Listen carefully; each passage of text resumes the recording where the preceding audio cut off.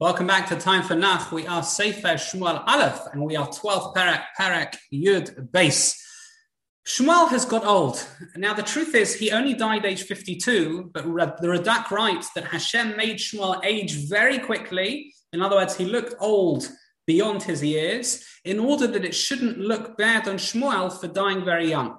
Here he's delivering a speech to the nation. He's giving them chizuk, musa, tochacha.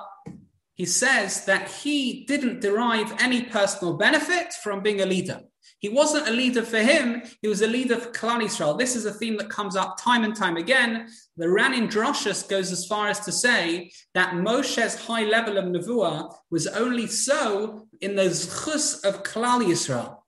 In other words, the leader and the people are intrinsically bound. When Klal Yisrael sin, then Moshe separates himself.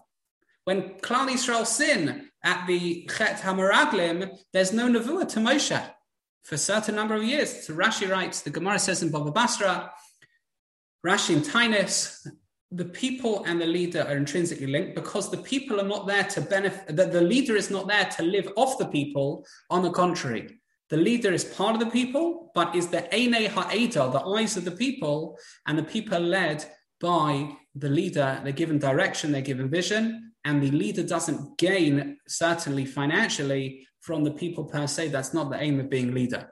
The Netziv, by the way, in his commentary on Torah Hemek Davar, he disagrees with this Ran. He says that Moshe's level was not, his high level was not in the zchus of the people, he had it himself. But either way, Shmuel, in his age, looks old, gives a speech to the people. He talks about the history of Klal Yisrael from Yetzias Mitzrayim to this very day. He criticizes them for the demanding of a king. If you remember, that was the episode a few prakim ago.